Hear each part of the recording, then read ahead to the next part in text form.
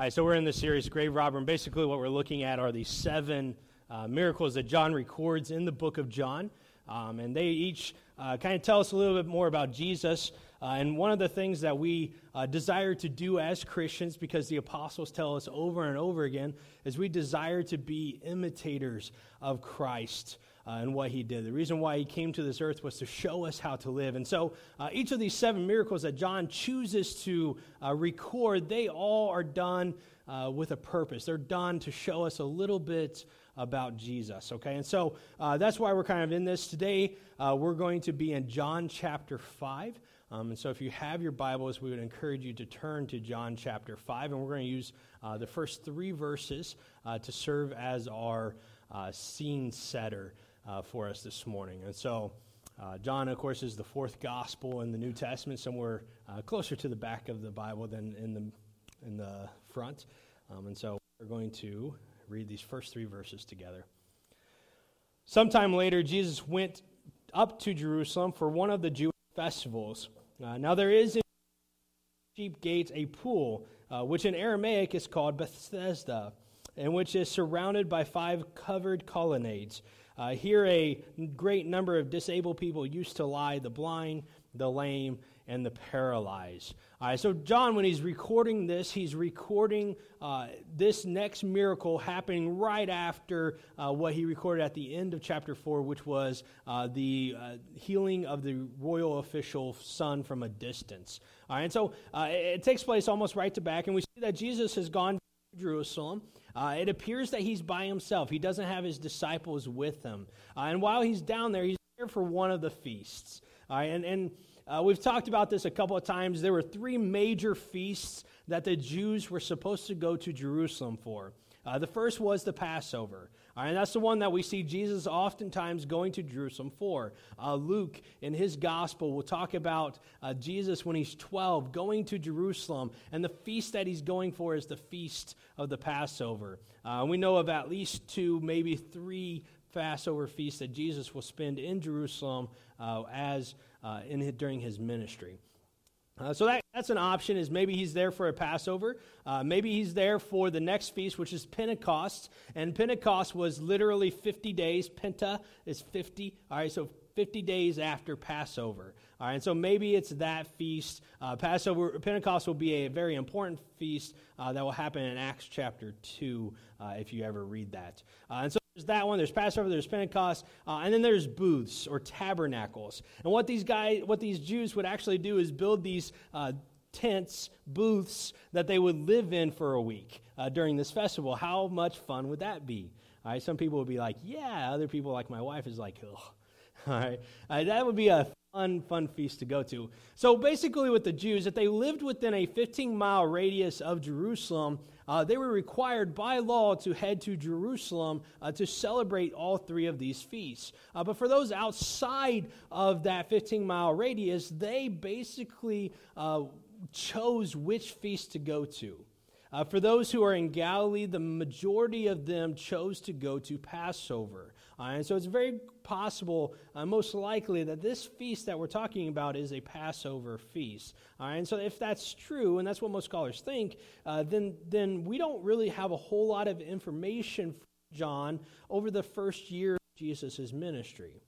The first Passover that he attends is back in chapter 2.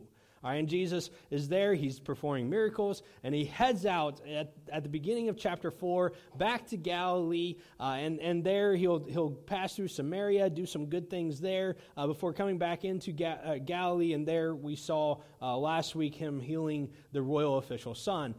And then we got another year that's gone by.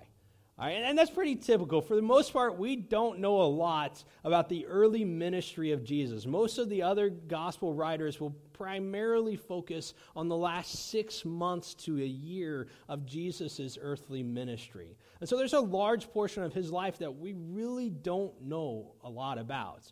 Now, we can probably assume what he's doing. Same thing that he did in that last year. He's probably going around teaching people. He's probably going around performing miracles, but because he's very early in his ministry, there's probably not a lot of popularity with this. Right? There might be some people like, oh yeah, that's Jesus, and they're getting a little excited, but they're not like the full-blown crowds that you're going to have after 3 years of him doing ministry in Galilee, as we see as he enters into Jerusalem on that last Sunday before he's crucified. All right, so we don't really know a lot about what's going on here. All right, but we do know that Jesus is in Jerusalem. He's gone to this pool that's a very popular pool amongst the poor of the city. All right, we're in the northern portion of Jerusalem at this pool called Bethesda. Your Bibles might say Bethsaida. That's actually how I remember it growing up. But it's just a translation little doohickey thingy that you don't have to worry about. They're the same place, okay? And so this is where they're at. And it's the poor part of the city, and lots of people are coming to this pool because they have an ancient folklore. All right, this pool, it's actually a double pool, all right, and it had, from one end to the other, was about 317 feet, all right, so that's a pretty big pool, the size of a football field, all right, and everyone would come to this pool because it was fed by an underground spring, and every once in a while, this spring would allow some gases to exit, and it would cause the surface of this pool to burble, and so it had gotten to the point where the people in Jerusalem had decided that every time it bubbles, that means that the angel of the Lord has stirred the waters, and the first one into the pool gets to be healed by God. And they just thought this for some reason, and they believed it. And so this pool would have been a very popular pool amongst those who were sick and lame and paralyzed, as we see here. Now, this does show us something about superstition, because it is superstition. There is no proof that this was actually a thing that God did. And sometimes, even the people of God, we can be superstitious, but we shouldn't be. We shouldn't allow superstition to guide our lives. We should rather allow the Word of God and the prompting of the Holy Spirit to be our guide in this world. Well, Jesus, he's going to visit this pool. In verse 5, we see that one who was there had been an invalid for 38 years. And when Jesus saw him lying there and learned that he had been in this condition for a long time, he asked him, "Do you want to get well?"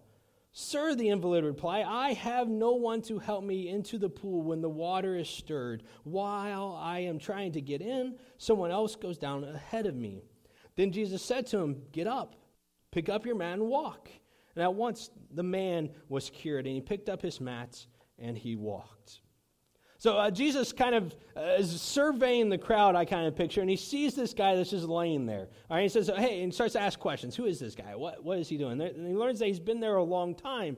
All right, and it's been 38 years. That's a long time.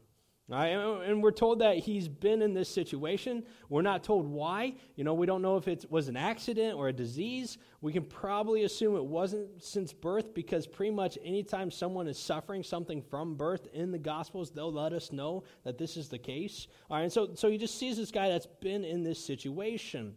All right, and he comes up to him and he asks a simple question. He says, "Do you want to get better?"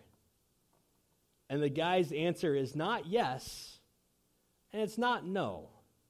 I mean, this guy, he expresses frustration, and you can feel it. I mean, as you read this, you can just feel the hopelessness that this guy has. I mean, he's been in this situation for 38 years. He may have even come down to this pool every day for 38 years, hoping to beat everyone else into this pool. And with him, he can't walk. Even if he saw the water stir first and he tried to get in there are so many other people who are blind and deaf and can't speak, and they are going to be able to get into that water before him because they can walk. And he can't. And you can just feel his frustration with it. Is, how am I ever going to get better? There's no way I can do it. Everyone gets in before I do. And there's times in our lives where we can feel this hopelessness that this guy has. In the life that we're in, that we're stuck in whatever place we're stuck in, and we've been there for so long that even when someone offers us hope, we just slap it out of their hands because we are so fixated on the frustration and the exasperation that we are facing ourselves. But Jesus, he's not there just to offer hope, but he's there to offer a cure. And he looks at the man and he says, get up. Pick up your mat and go. And I can just imagine the sensation that's returning to this man's leg that he hasn't felt for many, many years, 38 years. And he gets up. And it's a beautiful scene. He's picking up this mat that was probably not much more than a sleeping bag, that his family and friends had to carry him. And for 38 years, this mat had carried him around the city, and now he was going to pick that mat up and carry it. It's a beautiful scene. But there's a problem with the scene. And at the second half of verse 9, we see what the problem is. It says that day on which this took place was Sabbath. And in verse 10, and so the Jewish leaders said to the man who had been healed, it's the Sabbath. The law forbids you to carry your mats. But he replied, the man who made me well said to me, pick up your mat and walk. And so they asked him, who was this fellow who told you to pick up and walk? And the man who had been healed had no idea who it was, for Jesus had slipped away into the crowd that was there. And the Sabbath is the problem here. The Sabbath was a big deal to the Jews. Like, they had gotten to the point where they said, there's no way you're allowed to work in any way, shape, or form on the Sabbath. And so it's very important to understand this idea, because we really don't get it sometimes. All right, Bernie did a great job of bringing up the blue laws, all right? And that was a way for us to try legislating this day of rest, all right? But we've gotten rid of those. And a lot of times we don't, as human beings, get rest. We go from one thing to the next to the next. And God, he rested from his creation and made the Sabbath day holy, and he commanded us to rest as well. All right, and this is what the Jews were dealing with, because they had gotten to a point personally as a society where they were not resting. All right, and there's two guys that spoke out against this. One guy was named Nehemiah, and Nehemiah, he was a high official. Was this guy?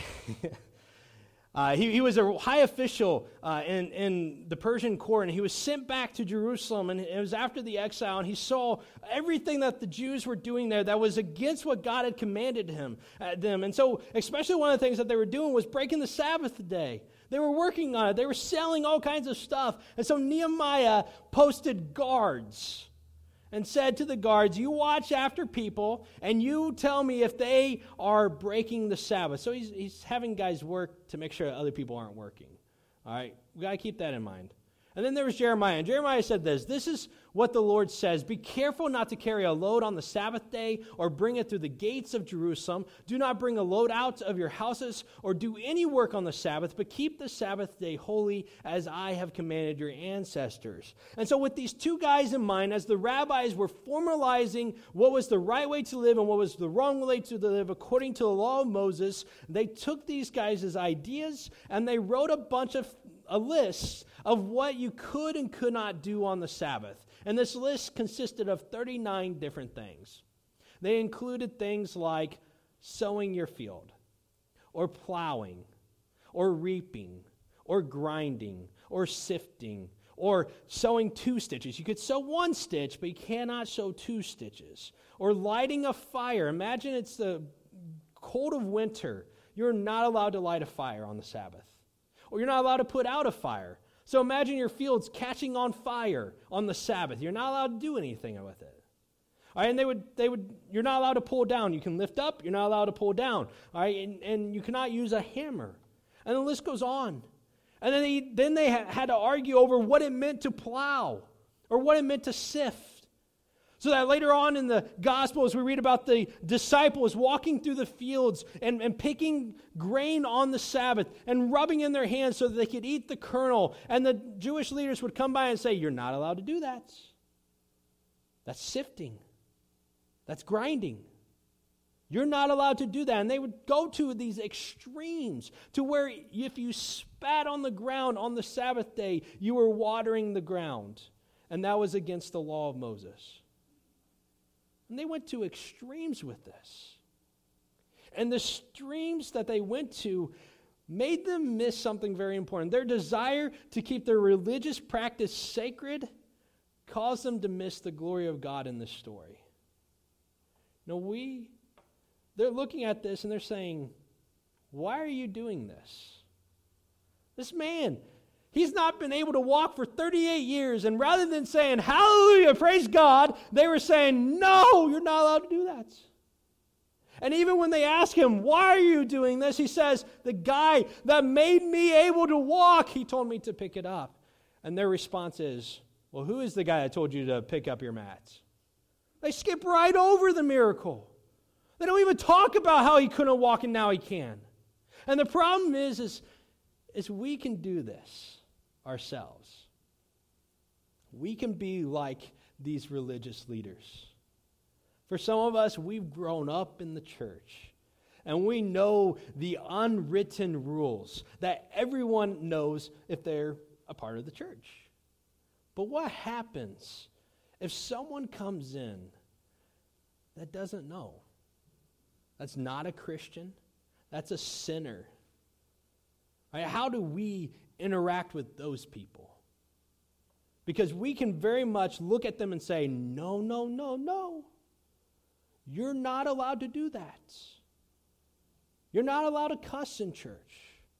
You're not allowed to dress that way in church. You're not allowed to do whatever it is you're doing. And we skip over the entire fact that they're in church, listening about Jesus and the mercy and grace that He has given them.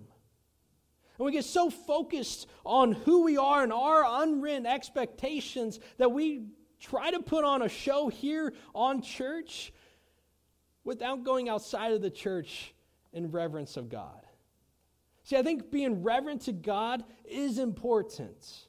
All right, we need to understand that. But if sinners are in the church, they're sinners.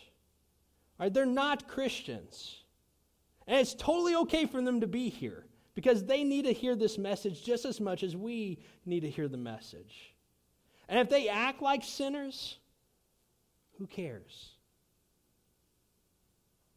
They should not be expected to act like saints when we don't even live like saints outside of these four walls. We cannot be like the religious leaders, skipping over the glory moments, the moments where we should be praising God, because we are so stuck on the rules that we have made. And that is what's happening here. They're so focused on, you're not allowed to carry your mats. And they skim over the whole fact that this guy couldn't walk for 38 years. Well, this guy doesn't know it was Jesus. That kind of tells us that it's early on in Jesus' ministry. His popularity isn't to the point where everyone knows who Jesus is. And so in verse 14, Jesus is going to come to him and say, find him in the temple. Okay, so they've gone from the pool of Bethesda and now are in the temple. And Jesus says to him, see, you are well again. Stop sinning or something worse may happen to you. And this is where we have to find balance.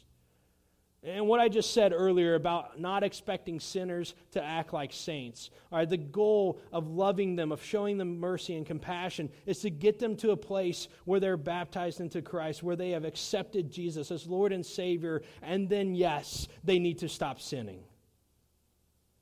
John, and throughout his gospel, brings us back to this point every time when he's talking to people and talking about their lifestyle choices and talking about what that we should do. When he gets to the woman who is caught in the act of adultery and he tells them, first one to, without sin, to throw the first stone. What does he do after everyone's left? He looks at her and says, go and stop sinning. The life that we have in Christ, this new beginning, this new thing, it is for the purpose of not doing whatever we want to do again. It is for the purpose of serving God and living the life that He wants us to live. And so when sinners come to know Christ, they are expected then to stop sinning, but not necessarily before that. And as Christians, we need to know this. We need to act like this outside of church. What happens Monday through Saturday is important to our salvation. We are commanded to stop sinning. We have been bought with a price. We have been redeemed and set free, not so that we can go on living in sin, but so that we can be slaves to righteousness instead. And this is what Jesus is trying to get at this guy. Well, in verse 15, the guy is going to run back to the Jewish leaders and tell them that it was Jesus who had made him well. In verse 16, we see that Jesus was doing these things on the Sabbath. The Jewish leaders began to persecute him. And in his defense, Jesus says, "My Father is always at work to this very day, and I too am working." For this reason, they tried all the more to kill him. Not only was he breaking the Sabbath, but he was even calling God his own Father, making himself equal with God. In John, we said this a couple of weeks ago, in John, the miracles are associated oftentimes with long dialogues. And so the rest of this chapter will be a long dialogue of Jesus with the Jewish leaders, telling them the purpose for why he did this miracle and when he did it. But it's summed up in verse 17. After the man figures out it was Jesus, the religious leaders go to Jesus and say, "Why are you doing this?" And Jesus sums it up saying, "God is always at work. And I too must be at his work." It's a great idea. Because even though God did rest from creation on the seventh day, his works of compassion, his works of mercy, his works of love have never stopped. They have never ceased. And Jesus says these are the things that matter the most. These are the things that I need to continue to do, even if it is on the Sabbath. And what we see is that in this story, the religious leaders, they never once expressed joy for this man. They never once show this man compassion, knowing that he's been like this for many, many years. They never once show mercy on this man, but rather judgment. And they were so focused on that judgment that they missed the glory that God was trying to show. And this is how it matters to us. We need to be people that are reflecting Jesus in all things. And if Jesus was willing to show compassion and mercy and to break rules that were made by man, then we need to be willing to do that. When kids are running around the church building and we say to them, "No, you're not allowed to do that," we need to show compassion and mercy and teach them what it means. When we have issues with our spouse and we're fighting with them day and night, we need to have compassion with them and mercy with them and love. When we're dealing with our coworkers and the people that work for us maybe, and they're just difficult, and you just want to punch them in the face, we need to show compassion and mercy and love. When we're dealing with people that don't know Jesus, we need to show compassion over them, not judgment over what they're doing that's wrong. That's missing the point of what Jesus came here for. We need to be people that are loving people everywhere we go. And that's what Jesus did here. Will you pray with me? Heavenly Father, we are amazed at Jesus and his compassion for people who probably really didn't even deserve it, and his patience with those who weren't understanding the message. And we look at our own lives, Lord, and I just pray that when we are challenged with the preconceived ideas of what we think it means to follow you, by the way that other people are living, that we will not focus on our own rules, but that we'll focus on what love is and how we can show compassion and how we can bring people closer to you rather than driving them away. Help us, Father, to do your good works no matter what day it is, no matter what time it is, no matter what year it is. I just pray, Father, that in our lives we can be focused on you and what you have us to do. I ask these things in your name. Amen.